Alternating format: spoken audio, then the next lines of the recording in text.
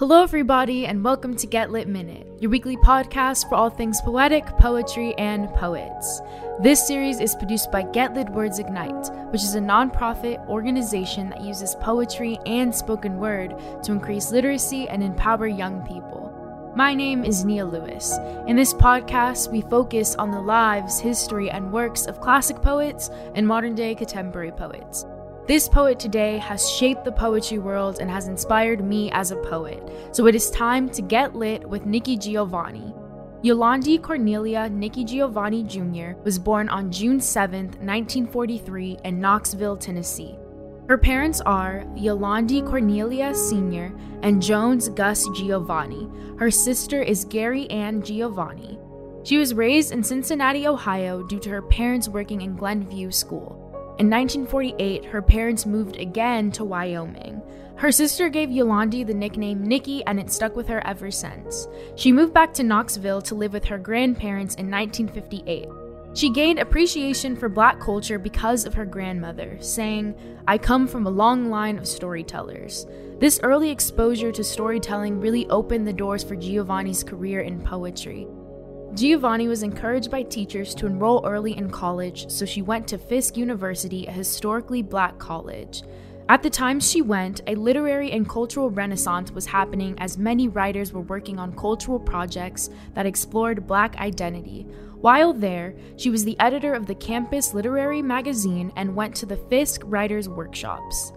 She graduated with a BA in history and continued higher education in graduate school at University of Pennsylvania and Columbia College in New York. In 1968, she published her first volumes of poetry, Black Feeling, Black Talk, and Black Judgment. She actually published these volumes while in graduate school. What inspired her to start writing was the death of her grandmother. Writing became her therapy to cope with her death. With learning how to use writing as therapy, her volumes were her responses to the assassinations of Martin Luther King Jr., Malcolm X, Medgar Evers, and Robert Kennedy, and the pressing need she saw to raise awareness of the rights of Black people.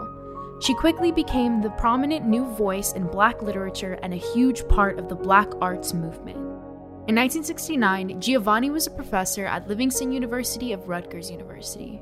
In the same year, she gave birth to her son, Thomas.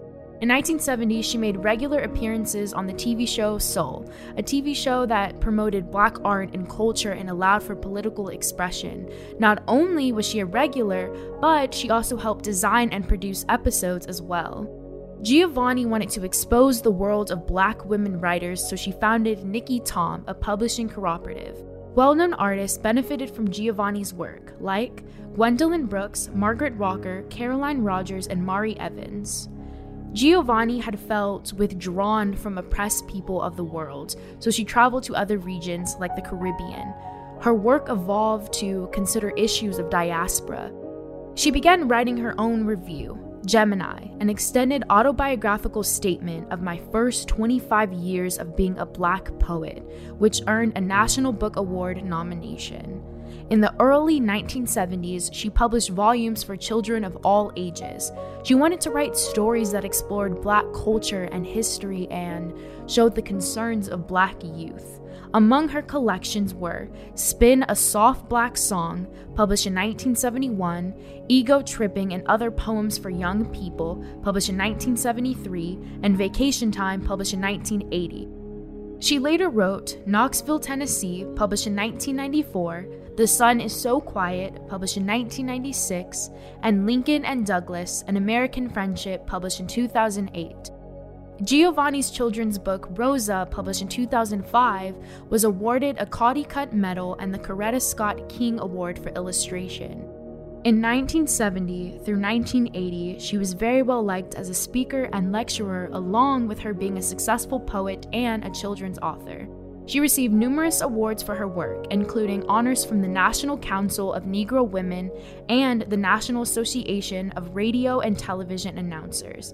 She was featured in articles for magazines such as Ebony, Jet, and Harper's Bazaar. She also continued traveling around the world for herself and to grow knowledge about the world and cultures. As a reflection of her work during this time, she wrote My House, published in 1972, Cotton Candy on a Rainy Day, published in 1978, and Those Who Ride in the Night Winds, published in 1983. In 1987, she taught at Virginia Tech in writing and literature.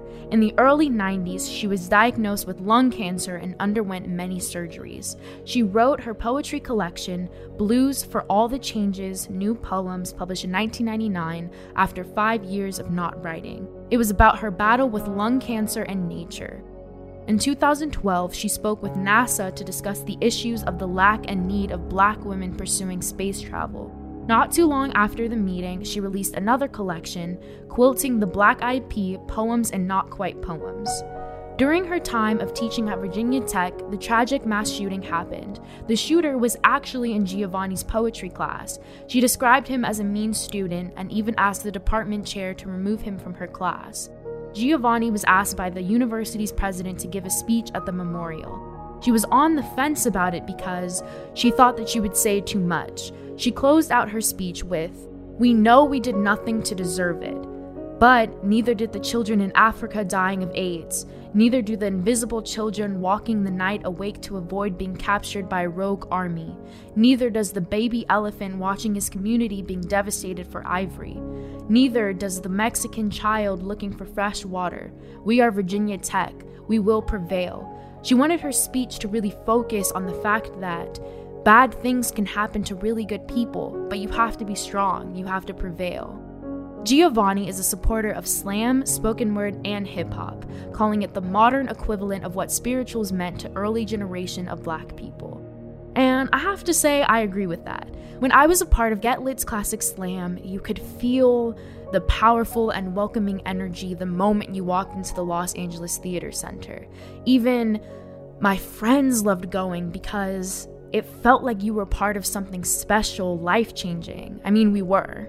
Giovanni's recent works include Bicycles, Love Poems, published in 2009, and Chasing Utopia, a Hybrid, published in 2013, which mixes poetry and prose.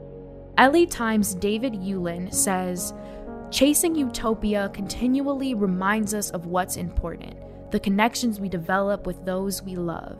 Giovanni has received numerous awards and accolades for her work, including 7 NAACP Image Awards, the Langston Hughes Awards for Distinguished Contributions to Arts and Letters, the Rosa Parks Women of Courage Award, and over 20 honorary degrees from colleges and universities around the country.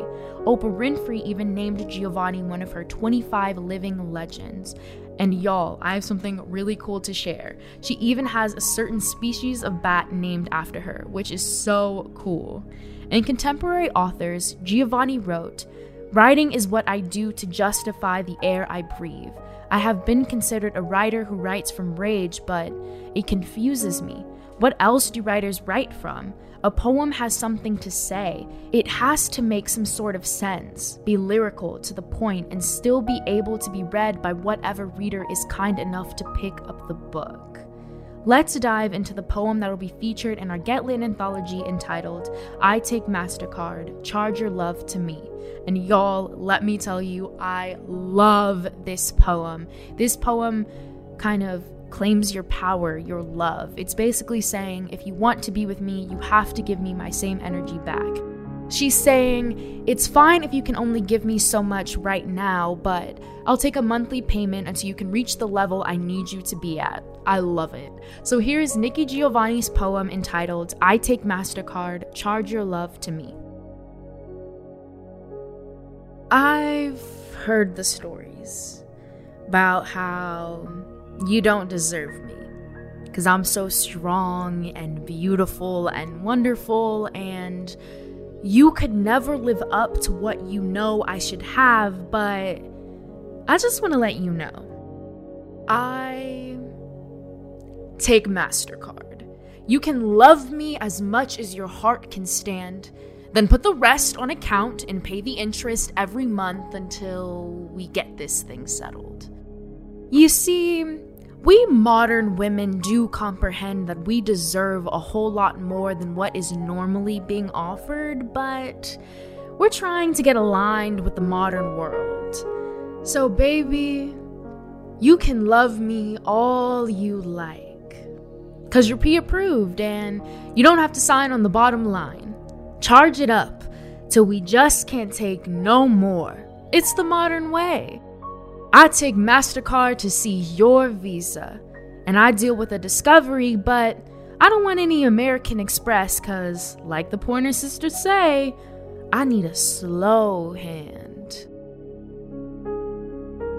Y'all, this poem is amazing, and I love how she uses credit cards to explain how she wants to accept her love. It's funny, it's powerful. What I really love about Giovanni and her work is that she is one of the best representations of what Black pain is, Black joy, Black hope, what Black love is. Her work isn't just for Black people, it's for everyone. Her work invokes change, and it allows you to look at our lives from different perspectives. If you're feeling like you're not understanding why Black people are angry, sad, look at Nikki Giovanni's work. If you're Black and you feel like you aren't being heard, look at Nikki Giovanni's work.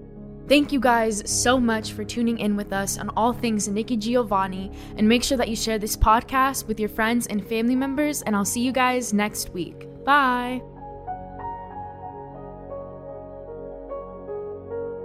Get Lit Minute is a production of Get Lit Words Ignite. This podcast is produced by Samuel Curtis, executive produced by Diane Luby Lane, and engineered by Peter Davis. This episode was researched, written, and edited by me, Nia Lewis, alongside Bridget Yang. Lucas Lane is our digital editor, and our editorial advisors are Kelly Grace Thomas and Colleen Hamilton. Special thanks to the entire Get Lit staff and donors who made this work possible, the teachers who use this podcast to educate their students, and to all students of life everywhere for tuning in and spending time with us today. If you want to hear more of our episodes, this podcast is available wherever you listen to podcasts and on our website, getlit.org. That is getlit.org.